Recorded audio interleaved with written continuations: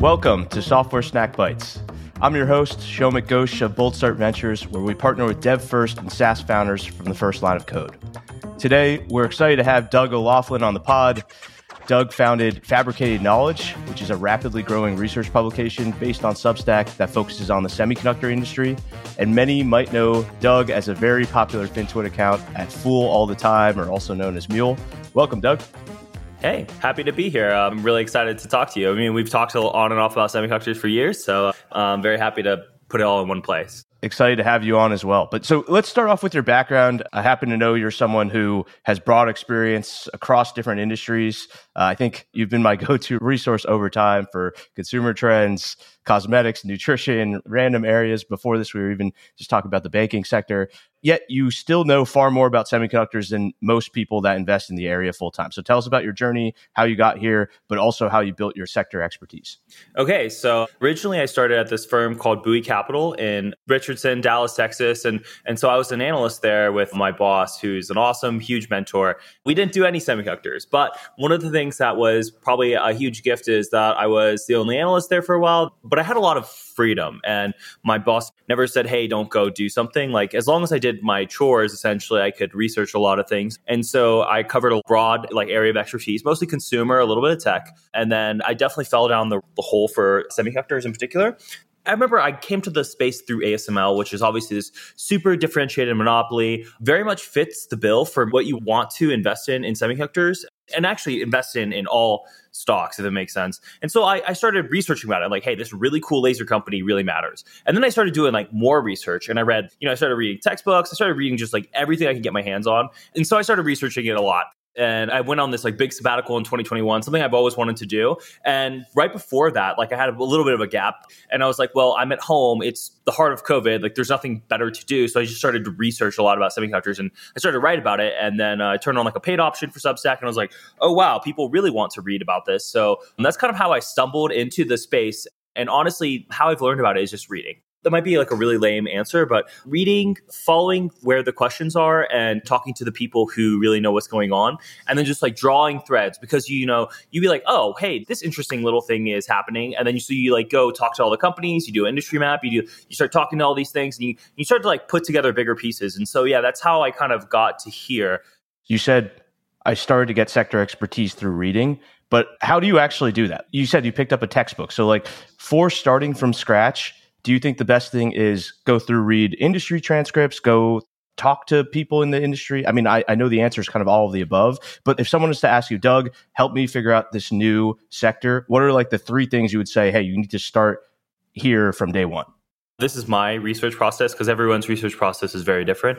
For me, I have to be at least a little interested in it. And so I have to have an interest in it and start to follow along. Usually following along starts with the industry transcripts. Hey, they talk about their company, or, other competitors talk about their company, and just kind of following up with that. Expert calls, whatever, just filling your mind with little bits and getting the language kind of embedded into your brain. But then, in my opinion, when it's time to take a step much deeper, the first thing I do is always find a book. So MEMS is a perfect example. Recently, I did this really big dive into it. There really wasn't great books, but essentially I went and started reading about everything possible that could ever be read about it. I read research papers. I read, the actual research papers, hey, here's the MEMS resonator. I wouldn't go back and read the history. Oh, and then probably the most important part, especially in semiconductors, is things are very complicated to start today. Talk about 3, 5 nanometer stuff. It's very complicated. But back in 1970, it really wasn't that complicated.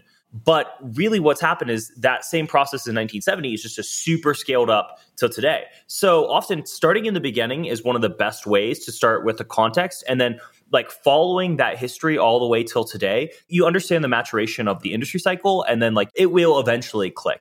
That makes sense. So there's been a provocative statement going around that says Moore's Law is dead.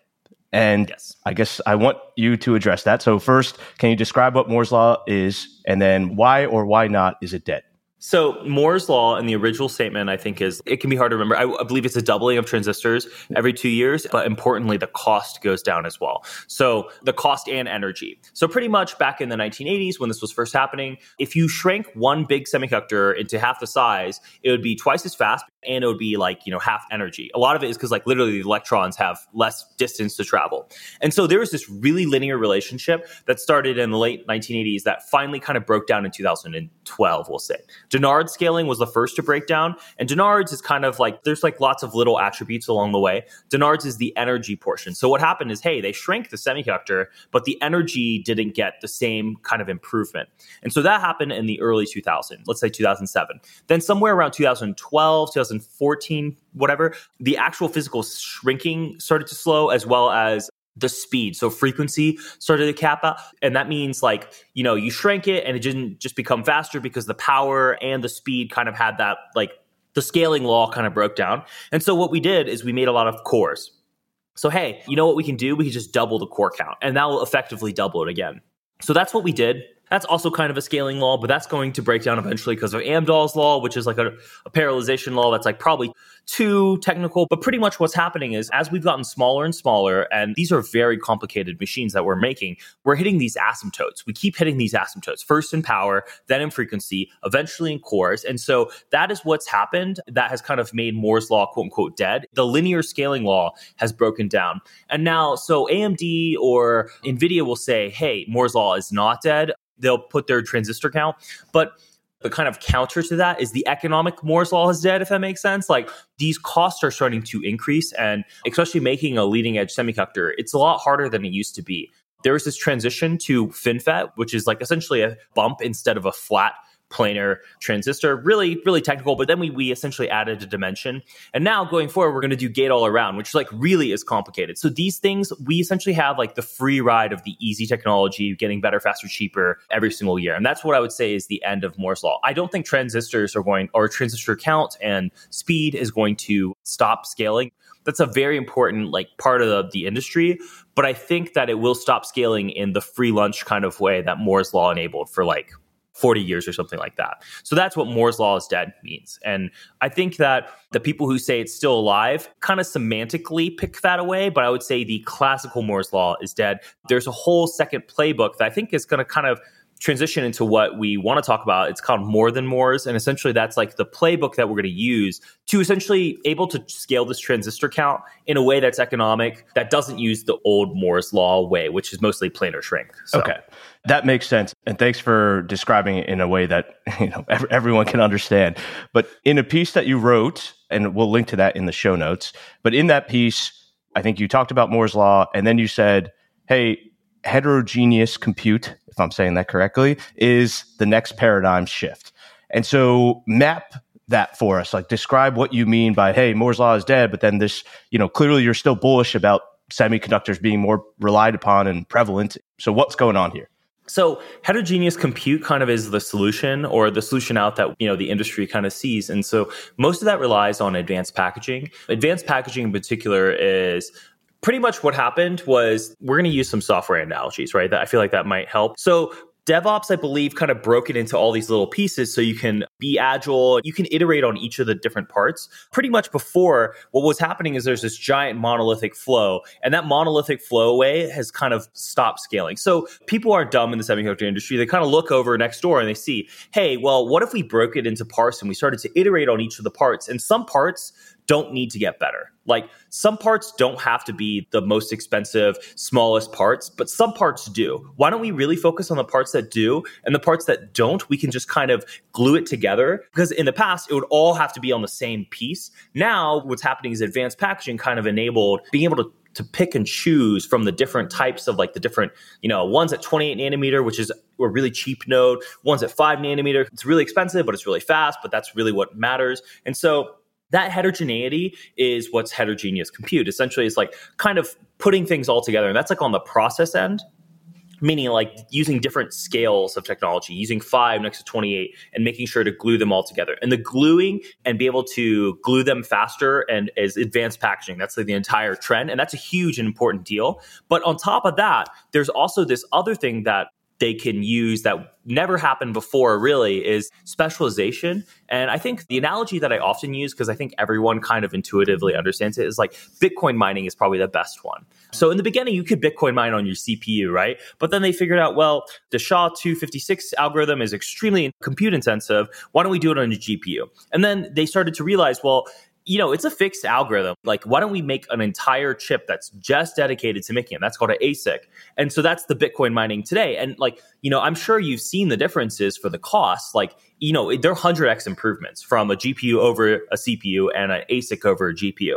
And so the thought process here was, why don't we kind of glue this chip together and kind of make sure we can specialize different parts of the chip? So this part will be a GPU, and that'll be good for, video processing. This will be an IPU, will be good for image processing. And probably the best example of this that I think in practice is the Apple M1 chip. Because the Apple M1 chip, it is monolithic in terms of it's all on one piece, but it is specialized. So the really intelligent hardware designers at Apple looked around and was like, well, if you use a MacBook, you're really only using these functions. And so why don't we specialize so that you can have faster functions? And so the MacBook doesn't have to do everything in the entire world, which a general CPU does. It really has to play some video, maybe do some acceleration for video processing and stuff like that, as well as be able to browse. So they kind of broke apart the chip and they started to specialize all these things. And they kind of made this chip kind of feature fit to the problem. And I think my favorite analogy here as well is there's a Charlie Munger analogy where to a man with a hammer, every problem is a nail. The CPU was a hammer. It got 50% larger every year. So you could just, no matter how big problems got, your hammer got larger, you could just beat them down. But now we are trying to move away from that. And the specialization is okay, there actually is a toolkit. You could bring a screwdriver, you could bring pliers, you could do all these different things. And now we're going to make all these chips to be a toolkit to be suited to solve the problem. And that way we don't have to use the more expensive, smaller processes. We can use a more specialized toolkit. And so that's the heterogeneous compute paradigm shift, is that, hey, everything was generalized. Now we can do some specialization. AI is a perfect example of this. NVIDIA, essentially the GPU isn't even really a GPU. It's very focused on being an AI compute unit. So, and everyone is pretty aware of this, and everyone is trying to make special custom silicon to fit the need. The TPU at Google is another good example. Thank you so much for that explanation. Because first of all, the M1 chip on my laptop is freaking amazing. And it's one of those things that just blows your mind when you're using the laptop for the first time. You're just how is it this fast? But I didn't know about that specialization that's happening. That makes a ton of sense now that you describe it like that. But I think the analogy that you mentioned of kind of how DevOps was breaking apart into microservices, and then having some companies. So, one company's really good at monitoring, one company's really good at document database, one company's really good at analytics processing, right? So on and so forth, is interesting to shift into the semiconductor industry, right? Because what happens is it seems like they got broken apart, and now there's fab, there's fabless, there's design, there's lithography. I don't even know what some of these terms are, or if I'm even saying them correctly. But I guess, how would you describe in a brief manner, because I think there's so many things that you could go into in so many different areas, but let's just do high level basic explainer. What the heck is going on with the basic semiconductor industry? What are the components that we need to understand to say, okay, this is why a fab works with a fabless, which works with a design shop or something like that? The breaking apart is a really good analogy and probably the best place to start. Back in the day, in the 1980s, when Intel ruled the land, even before they made the CPU, whatever, we'll just do the glory days of Intel. Intel did every step of the process. They made their machines, they made their own process to make the chip, and then they made their own chip using their own process, and then they sold it to the customer, completely vertically integrated. At some point in time, people kind of realized, well, actually the designing of the chip and the making of the chip are kind of two separate things. And as long as you have a consistent language or code to talk to between the two, you could just have these guys over here make the chip and send the code over to the other guys and be like, hey, follow these instructions and figure it out. Because making the actual chip, very hard. Designing the actual chip, very hard. So if you have those kind of two separated, they can both do their own thing and both can iterate and make a better product. And together, they'll have two separate roadmaps that both are improving, and you're not relying on one or the other. That's actually kind of one of the reasons why Intel has flopped so hard, is that they had their own special process and they had their own special design. the process failed, the design failed, the process. And so like they actually probably have just started to fix the process, but now it's a design problem. So fabless is when you don't have a fab, you just design chips. Probably the best example is AMD, NVIDIA, Qualcomm. These companies, they are chip companies, but they don't have any fabs. They don't do any of this stuff. I think Jensen actually famously said, we are an IP company. Like we email over the files. There is no fab making going on here. We just send the intellectual property to be made. In this case, the one who's making it is TSMC. TSMC is like the company to know on the process side, meaning that like they make and fab all these chips. TSMC, I think, has like 90% of the gross profit dollars and 50 or 60% of the global revenue for foundry. They really are the best at the game. Intel has kind of fallen behind TSMC, and TSMC just continues to execute like a mofo. Like they just do not miss. They're one of the most impressive companies in the world. And so Samsung also has a foundry, but we're just going to use TSMC in this case. So TSMC takes all these designs. These designs are really, really, really hard. And there's actually a whole like subset of software called EDA, which is like electric design assistance or something like that, essentially to have this language and make sure it's all verified and put all the blocks together.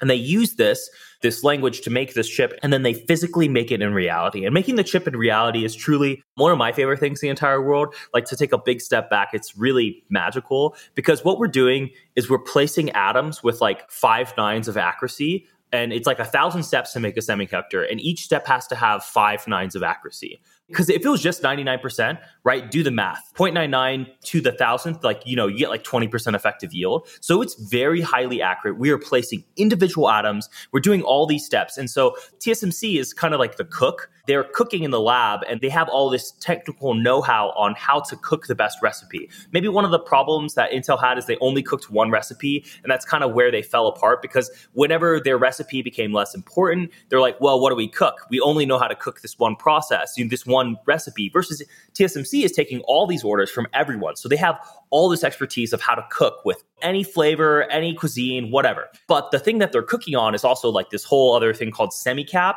semiconductor capital equipment companies. That's the likes of ASML. ASML is probably the iconic company. ASML is a lithography company, which is just truly one of the coolest technologies ever. And pretty much what they're doing is they're emitting these beams at like 14 nanometers and then it gets like split. But these tiny, tiny little beams that print patterns onto like a silicon wafer. And the silicon wafer is super like ultra mega pure, has like the flattest surface ever. It's all done in a vacuum. Otherwise, like, one particle could ruin the whole thing. Remember, it has to be like perfect accuracy. And so they're printing with this like super small light, a really like perfect little pattern onto a wafer. And then they clean that away. Then they do something called etch. So it's lithography etch. And then they deposit. There's essentially lithography, etching, cleaning, like CMP, CVD. So there's all these different steps and tools and processes. But the net effect is that they have this toolkit that can place atoms, like it's literally atoms at like a microscopic level. So we're talking like the line width of these things are like 30 nanometers for the features. And they're able to make all these like super precise structures with like 5 nines of accuracy. It's one of the coolest magical things that's going on that people just don't appreciate and understand and take a little bit for granted, that we are literally placing atoms with perfection so that we could trick the sand into thinking and doing all of our complex software problems on top of. And, those tiny little transistors, those ones and zeros, all gets aggregated and brought up to higher and higher levels. And then we're just storing information physically using electrons at a microscopic level. Awesome, cool technology. Could go on about this all day. So yeah, that's the cap side of things. So taking a big step back, the tools are like kind of like the cooking tools. TSMC is the best cook in the world. They use these different pots and pans and blenders and whatever to make the recipes from their customers, which are the fabless. And the fabless guys are like, they are like the guys thinking about, hey, here's the recipe we want to cook. And then the fabless guy takes the end product, the end dish, and sells it to a customer. And so that's probably the most simplified version, the best analogies I can use of the entire semiconductor, value chain. My mind's just kind of blown. You're describing magic, like the lasers and the vacuum sealed rooms and all these things. I mean, it's really mind-blowing. There's so many things, man. Like that's probably what keeps me like excited about this whole thing is like, for example, I think a class 1 clean room has 1 particle in a billion parts of air. And importantly, I think they swap out the entire clean room in like 60 seconds. So this entire giant vacuum warehouse with millions of square feet, the entire air is being turned over like every 60 or like 120 seconds. And so this is all just so there's no defects. Like any tiny little particle ruins the process. There's so many levels of engineering. It's truly the most complicated and engineerable and the highest volume manufacturing, most complex thing we've ever made. Maybe bioproduction stuff is up there as well, but it's really cool what we're doing. And I think that I just wish people appreciated it. It's magic. We're seriously making the physical world into the abstract, and we're doing it via silicon. That's amazing. One of the things that everyone will talk about is, do all the companies in this space just have instant moats because of that technical expertise? You said, hey, the fabless people really good at doing what they're doing, right? Packaging and sending it to the customer, putting the meal together and distributing to the customer. You have the cooks, and then you have the tools, right? And it seems like everyone has this really specific thing that they're supposed to be really good at.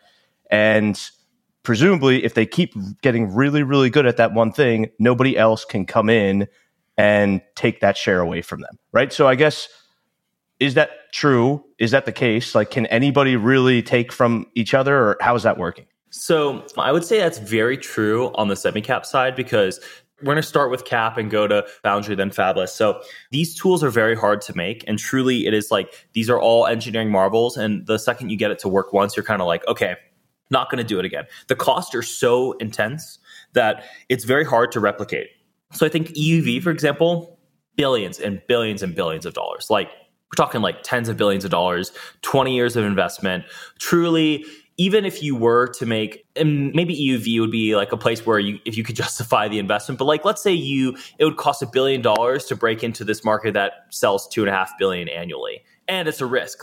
So there's this kind of weird size dynamic of there's so much capital needed to break into these markets, and they're all little niches. And even if you break in, you end up being number two. So I wouldn't say it's quite a monopoly. ASML's monopoly is a true technological monopoly. But in reality, what happens is it kind of ends up in a 60-30-10, or often 60-40. And the 90-10s usually end up kind of 60-40 because everyone wants to feed the second source.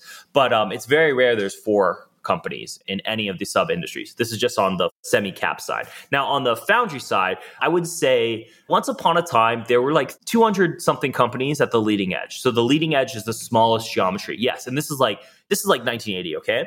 Every year, people drop out because it gets harder and harder and harder. And one of the things is this is a capital intensity battle that seems very hard. You're playing with numbers at just huge scale, right? TSMC, I think, is putting down $30 billion this year. Intel's putting down $25 billion. Samsung's probably putting something like that down too. And so if you want to be playing with the big boys, you have to be putting down big boy dollars. And if you mess up, you're screwed. So every year, Global Foundries, for example, used to be at the leading edge.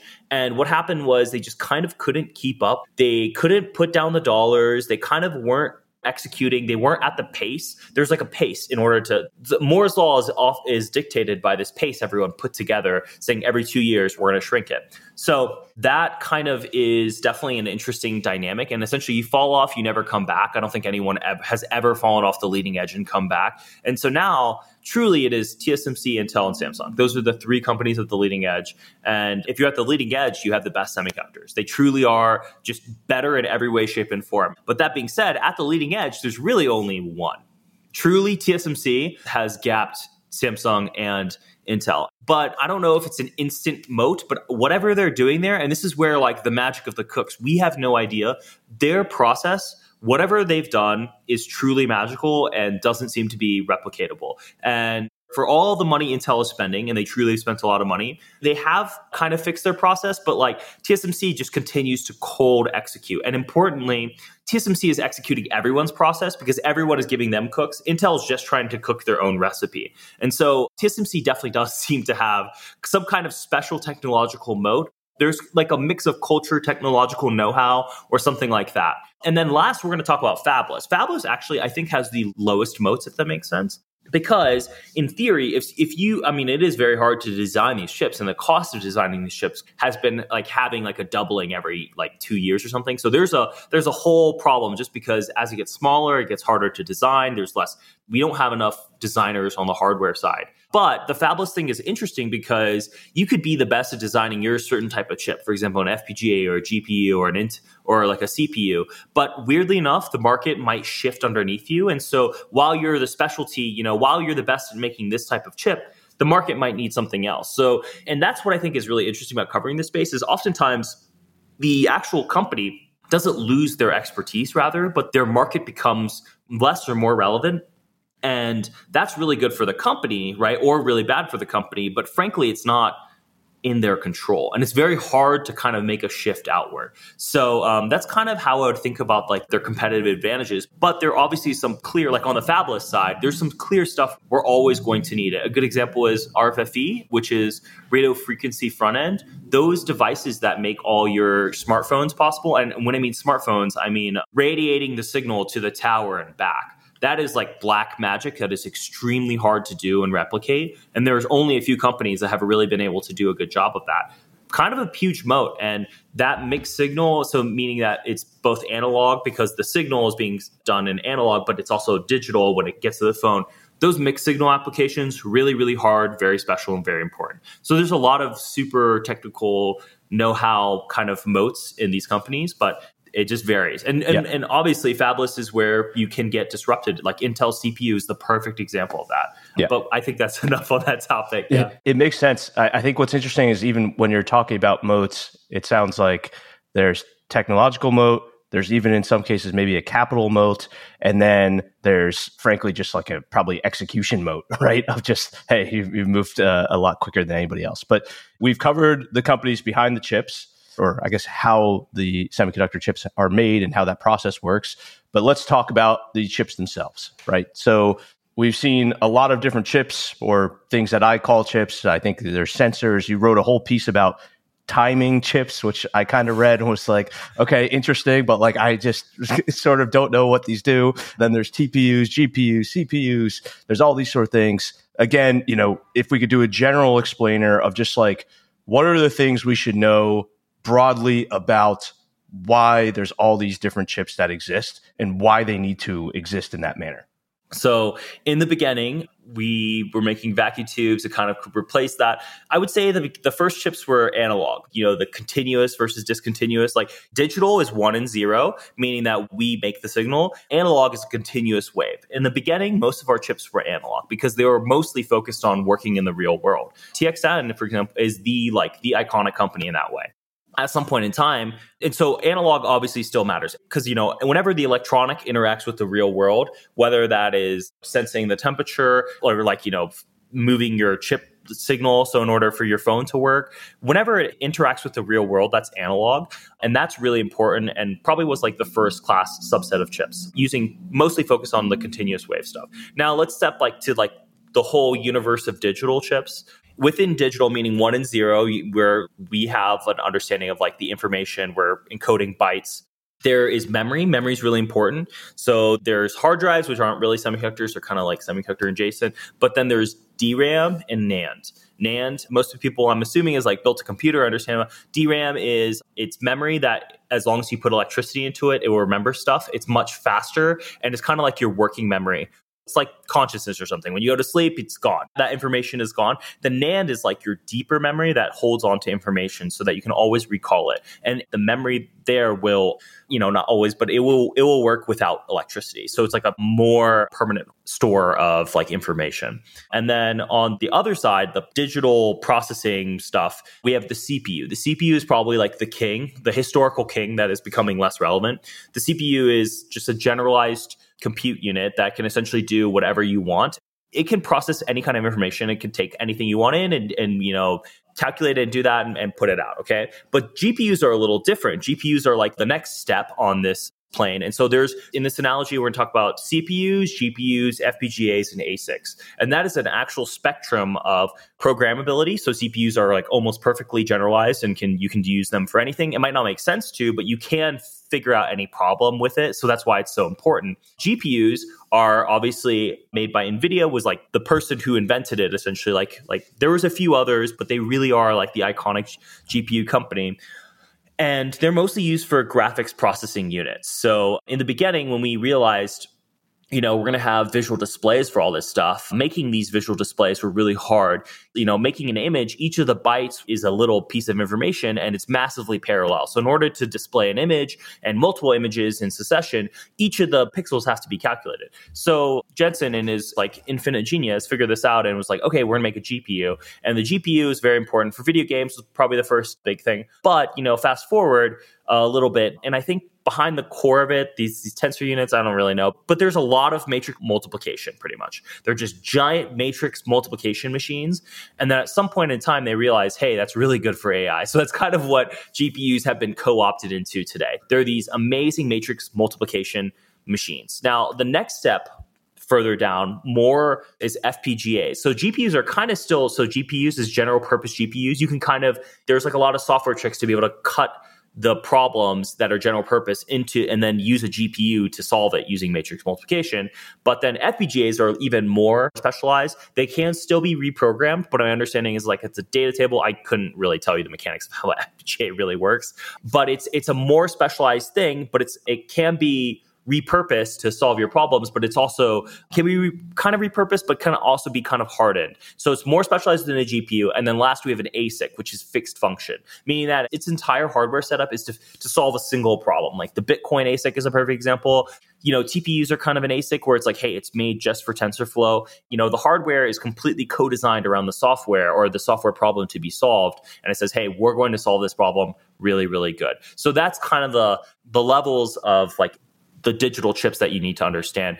And TPUs are kind of ASIC-like. I couldn't really tell you where that really falls on the dichotomy, but TPUs are made by Google specifically to do the TensorFlow software universe that they have control over. So if you own your own software stack, you can dictate the hardware to do that. It's a complicated topic to explain, but you did a great job of doing it. If you were to put like your galaxy brain thinking hat on, though, and you're predicting into the future, you have your crystal ball or whatever, and you're saying this is what's going to happen. Is the world trending towards more of that ASIC side because the Bitcoin use case, and then we'll talk about AI in a second, but I'm assuming some AI use cases. I'm sure there's probably some other use cases out there, right? Like, is that really where the world is trending? And is that also why like some of these big cloud providers are buying these? Well, now I have to think about what they're buying, but I guess they're buying fabless design companies to build it. So how do you tie those two together? Yeah. Let's loop this back to something we talked about in the beginning, the M1 chip, right? Where it's like, it's a much more specialized than, just your Intel chip. And so in the future, in order to get around the Moore's Law stuff and give us better performance, we are going to have to co-design hardware and software together to make better effective compute unit. In a perfect world, we know exactly what we want. Like everything's hardened. Everyone has like this AI use case or this AI software stack. And so we make ASICs for it. Then, everything's solved essentially. It's like a lot easier to do the problem. It's not a perfect world. Things are still changing. And when things are still changing, the general purposeness is very highly valued. So I would say the world is becoming more specialized and less general. That's definitely one of the safest bets of all time, truly. And one of the reasons why that is because Moore's Law is really breaking down. Why specialize? So this is like a good example. Actually, in the very beginning, in like the 1980s, essentially everything was specialized. Why generalize anything?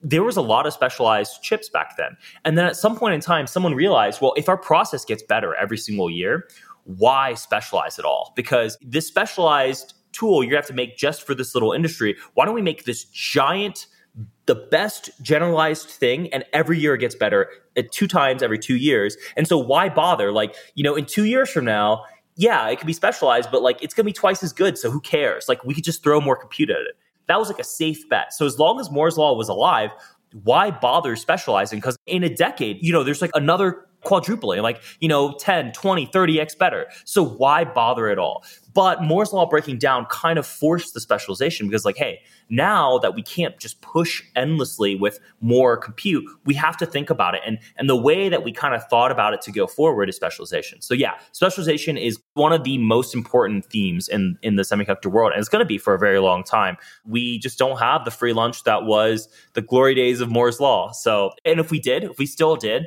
I don't think we would be having this conversation as much about the specialization. Like it would be the same old kind of thing. Yeah. You just cleared up the brain fog in my mind about Moore's law and all this stuff. Like that makes a ton of sense, especially with the analogy of using it from the 1970s and 80s, which also makes it, it's kind of crazy to me to think that we were that specialized back then. But then as you described it, I'm like, okay, that makes a ton of sense how that happened, but it's just, yeah. Like I mostly have it from books on like the bookshelf right behind me. Everything wasn't super specialized, but think about it this way. You were selling solutions, so you'd make the entire thing yourself. So why make a general purpose chip for a specific product? Like everything. Like for example, some of the best software companies in the beginning were selling, I think Teradyne, for example, they made their own software. In order for them to sell the testing chip, they made their own chips, they made their own software, they made the entire freaking thing. Right? The entire vertical stack, the whole thing was made by themselves. So it just didn't make sense because they're focused on selling the end widget, and all the middle value chain wasn't broken up like it was today. And the breaking up was really important because then all of them could start to integrate, and as long as it all worked together, everyone gets to move forward without having to think about all the junk in the middle. So we have to talk about the buzzword of the year, AI. And so large language models, they seem like they're very large, and I imagine there's a lot of training. There's a lot of just different things that are happening. I mean, obviously, tons of energy just being consumed by these beasts of models, but then also a lot of compute, obviously a lot of chips being used. I guess, is anything different with using an LLM versus what we've described of, obviously you're talking about the ASIC use case and stuff, so maybe that's separate, right, in Bitcoin mining and things like that.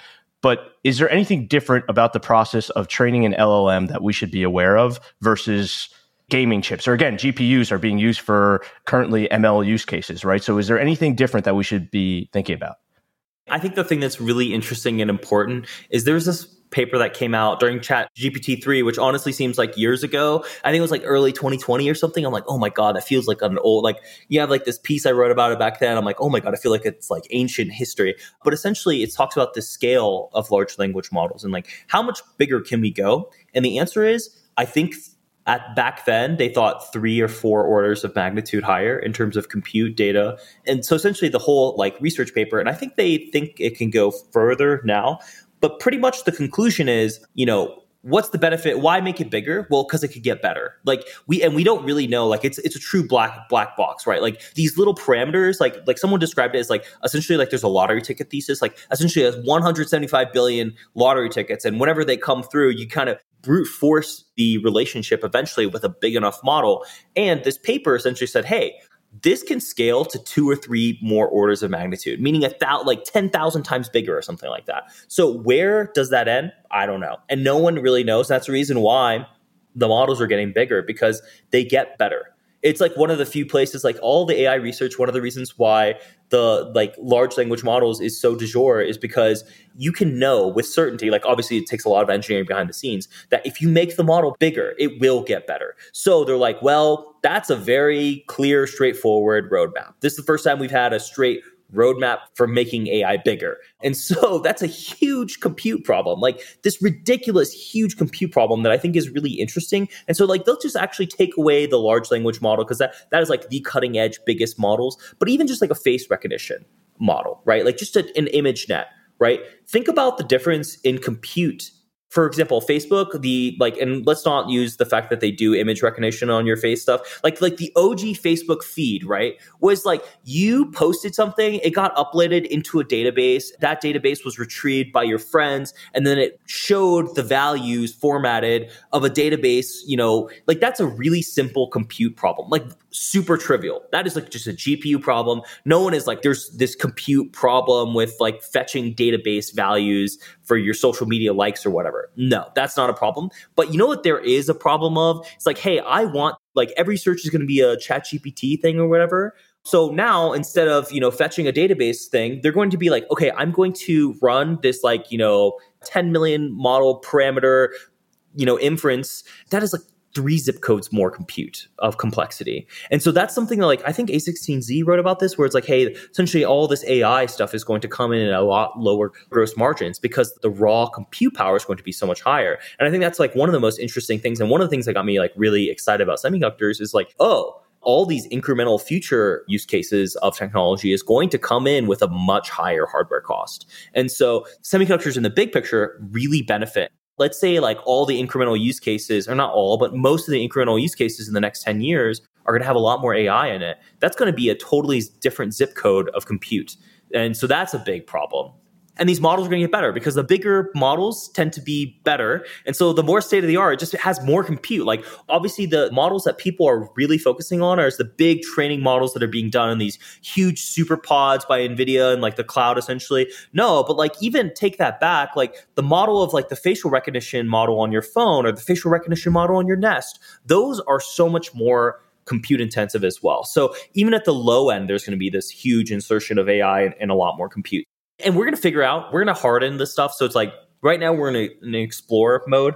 How much bigger, how much better can we get? But when we figured out what the optimal solution is, we will definitely be able to deflate some of that cost, but it still will come in at a lot higher bill in the end. I think that's the important takeaway, if that makes sense. That makes a ton of sense. And I think one of the questions I was going to ask you was kind of what are trends that you would talk about? But I think that's a perfect trend to what you're talking about on top of the heterogeneous compute and on top of the trend towards ASIC. So I guess let's take the bear case, right? Is there anything that you think slows down semiconductor? You just talked about how, the Nest thermostat, my phone, my Apple Watch, whatever, right? All this stuff is trending. I want more of it. I'm going to buy more of it. What potentially stops it? Or are there maybe certain areas that you're just hey, this is going to get ransacked because no one's going to use it anymore? Pretty much semiconductors as a percent of GDP has gone up over a very long period of time, and it probably will. Essentially, as long as we continue to do electronic things in our lives, I think there will be more and more semiconductors. So that's a pretty safe bet, if that makes sense. But the places that can maybe make that relationship not as sweet, if that makes sense, where it's in a perfect world, because I write a research service about semiconductors, my, the things that would really help is we use a lot more semiconductors. But the things that kind of stop is technology is really clever. The people who make these things are very clever. We know how to do some deflation. So only until very recently has Moore's law kind of hit an asymptote, and there's kind of things that we're doing to make that less bad. And so there's ways that I think will maybe lower the need for compute. Most importantly, the ASIC-ification of everything. In a perfect world, if we took everything as it is and we no new software languages or models or the software stacks are all solidified, which big if there, as right? That seems like a hard ask. And we put it on more specialized compute, buddy, that's a lot less compute. Because then these GPU or these CPUs are they're gone. Well, we will need CPUs to a certain extent, but then the core, and those are really expensive being utilized much worse. So in a perfect universe, we're utilizing more specialized tools at a higher percentage and the net semiconductor content is lower. But in that case, there's probably a lot more stuff. So I don't know where that ends up, but the specialization will be a big deflator against the inflation of adding more intelligence to everything. NVIDIA has talked a lot about software and the fact that they're building software specific for their GPUs, right? And you talked about, hey, they're general purpose, so they can be a little bit more customizable, so on and so forth, right? So they're creating this framework that people can do stuff to make it extensible, make it more flexible for their various needs. I'm curious, though, if we get this, which, by the way, I'm looking forward to a Substack post of ASIC specification or whatever, of a specialization in the future. If that does happen, are we going to have more companies tying software specific to that ASIC because of the way that it could run or something like that? So that's kind of one of the big opportunities for semiconductor companies that NVIDIA is hyper aware of, right? NVIDIA realizes, hey, we own all the hardware and there is co-design of hardware software. So in the past, I would say that people started with the software and went down. NVIDIA is one of the few companies that's starting with the hardware and going up. And I think a lot of the really small end usage stuff where it's hey, we're going to have a smart speaker coffee maker. The semiconductor companies are not dumb. And some of this stuff is open source, and like being good enough with a good co-optimized solution might be a much better way to enter this market. So yeah, there's definitely this understanding of co-design that is like maybe a big soft lob for semiconductor companies that many like device manufacturers, like very like edge smart homey stuff are very cognizant of. And I feel like they're taking that opportunity. But even with that, I just want to actually talk about NVIDIA as a company really quickly before we go, because like they're really impressive. Like their strategy, if you talk to Jensen, he'll say that like we don't want to ever pursue anything that's commoditized ever. Everything we have is our own proprietary, and we think we do better. And for that reason, it is a better product. And like we just talked about the GPUs today, but something I think that is like very underrated, as like I just came back from OFC, which is optical fiber communications. Their networking is really good too. And we never talked about this, but networking is this huge bandwidth problem in these large language models. One of the biggest problems is not how fast the GPUs are, but it's how fast we can get the data to the GPUs. And you'd think, hey, maybe this is an opportunity for someone else. No, NVIDIA's like really worked hard on like clamping down their ecosystem. So they have these GPUs, and then they kind of have this proprietary networking thing that is faster and works specifically with their GPUs. In so many little ways, they've really locked down their ecosystem. And like, yes, it is general purpose, but it is completely all NVIDIA from the top to bottom. And because they're all NVIDIA from the top to bottom, they get to do all these little tricks and like get economics back to them. And so they're using this, truly, it is a completely specialized, like they are the only one who make it.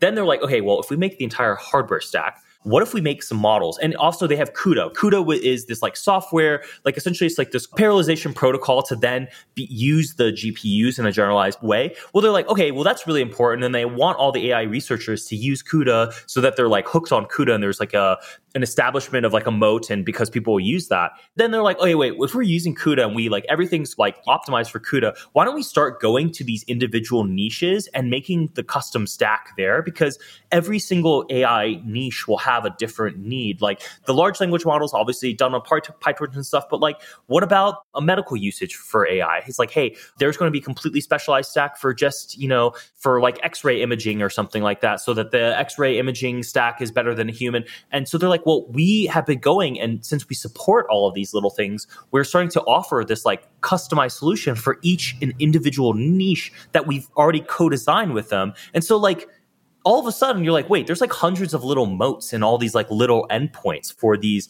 industry specific AI stacks. And NVIDIA's like, well, we'll sell that to you as a service. So not only as a service, they're going to be selling to you as a service within the cloud providers. Like they just announced like NVIDIA Cloud Services, which sounds like they'll be selling their hardware, but they'll also sell you the software as a service as you want. And you're like, what the fuck is going on? Jensen Huang is a huge brand CEO. They, to me, have really locked in, and they're also one of the best solution providers, because all this sounds like a solution, right?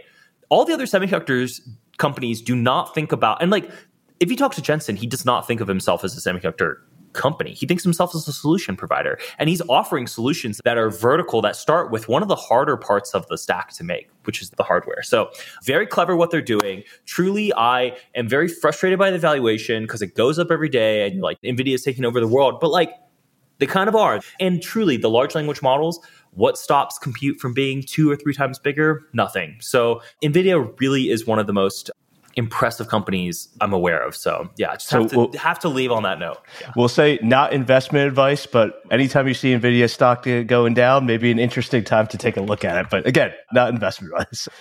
It's just impressive. What they've done is so cool. Well, to wrap things up, 2 questions we ask everyone on Software Snack Bites. What's your favorite technology or app or anything that you've played with or researched recently? I mean, ChatGPT is really fun. That's kind of a lame answer. I do a lot of writing, right? Because like I write a newsletter research service. The things that I think are really interesting for is like, I don't like it to write paragraphs, but there's a lot of little things. Like I have it write SEO for me. I have it write titles like, hey, here's this paragraph. What would you title this? Or it's like, make a little pun. Or like, I have not written a single title without ChatGPT for the last like 7 posts. It's definitely starting to be inserted into my workflow, and I really have liked the co-creation aspect with it. So that's definitely my favorite little thing. I know it's like really consensus. I wish I had something like way cooler. I have like a weird little tool, if you're interested, that I've always used for years for researching stuff. It's called brandimage.io. I don't know who made it, but essentially it will search Hacker News or Reddit, and it'll do a sentiment analysis on it. But truly, if you've used Reddit search, it sucks. It is legitimately the only keyword Reddit search tool that I'm aware of. Awesome. Does that on Hacker News as well. So brandimage.io, I use that tool all the time for my research purposes. That'll be like a cooler one. Yeah. That's a great tip. I've never heard of that before, so that is truly unique. But also, frankly, I haven't heard many people integrating it into their actual workflow either, ChatGPT. I mean, a lot of people are doing cool, they're designing meal plans or stuff like that, but like it's very cool to see you doing that. And hopefully I'll do that for my own Substack, actually. It's a good idea. Final question, what's your favorite snack? As a guy who hiked, 5 months or whatever and ate only trash food and snacks, I'm very opinionated on this one. I really like Dots pretzels. Every single flavor, truly, they're all great, depending on the day. And then on the sweet side, I love Oreos. Do you have a particular Dots? Because I like the spicy ones, but do you have a particular? The Cajun? So no, I'm not joking. It just depends on the mood. Like I love the original, but I'll get sick of those, so I'll do the spicy. And I just tried the honey mustard. Love them. Like truly, they do not miss. It makes me really sad to see other companies copy Dots because I'm like, screw you guys. Like there's like the big pretzels company has been making pretzel twists. And I'm like, Dots was here first. Like in 2022 or 2021 when I did that big hike, I probably ate something like 15 bags of Dots alone. And I would do it again. So, and I love Oreos. Oreos are definitely my sweet ones. I love that. For people to follow you, and we'll go through that actually, but I think you've posted a lot about your hikes, some incredible journeys that you've been on and people you've interacted with and experiences you've had. So definitely recommend people not only to obviously subscribe and check out Fabricated Knowledge and also your second newsletter, which I'll ask you what the name of that is, but also just to read your content because I think you have some really cool life experiences that you've been through. But so Doug, thank you so much for everything that going through it. I've just learned a ton. I think this is something that I'll go back to and re-listen to multiple times to just pick up all the different pieces of it. So really thank you for doing that. But how can people best find you, get in touch and kind of mention the Substacks, mention the Twitter, LinkedIn, whatever? So yeah, feel free to follow me. So actually I have my main Twitter on private right now. I'll probably open that up at some point. But I have Fab Knowledge on Twitter is my Semiconductor Substack. And Fabricated Knowledge is like definitely where most of my core effort is in my life. I'm thinking, dreaming, truly doing thinking about semiconductors way more than any human should have. Actually, no, that's not true. There's a lot of people thinking way more than I should or I do. And I really appreciate all the people who work in the actual industry because it's truly magic what's happening. Fabricated Knowledge, www.fabricatedknowledge.com. That's the Substack, the core Substack. I just made a new newsletter because as much as I love semiconductors, I've been following it for a while and it's been burning me out a little bit. And I like a lot of other things than just semiconductors. So Mule's Musings is like my second newsletter, which was the original newsletter name. So it's kind of like a throwback, but I'm really excited to write about fragrances, which is kind of having a really interesting renaissance right now. So hopefully we'll have some posts about that. And those are the two big ways to keep up with me in newsletter land. My Twitter handle is @fool_all-the-time. Yeah, you can add me on LinkedIn at Doug O'Loughlin. Do whatever, man. I'm more than happy to connect. And if you have something interesting and you want to talk to me about it, I always love interesting little rabbit holes. So, and thank you so much for having me, man. I really appreciate the opportunity. Yeah, well, great to have you on, Doug. Thanks a lot.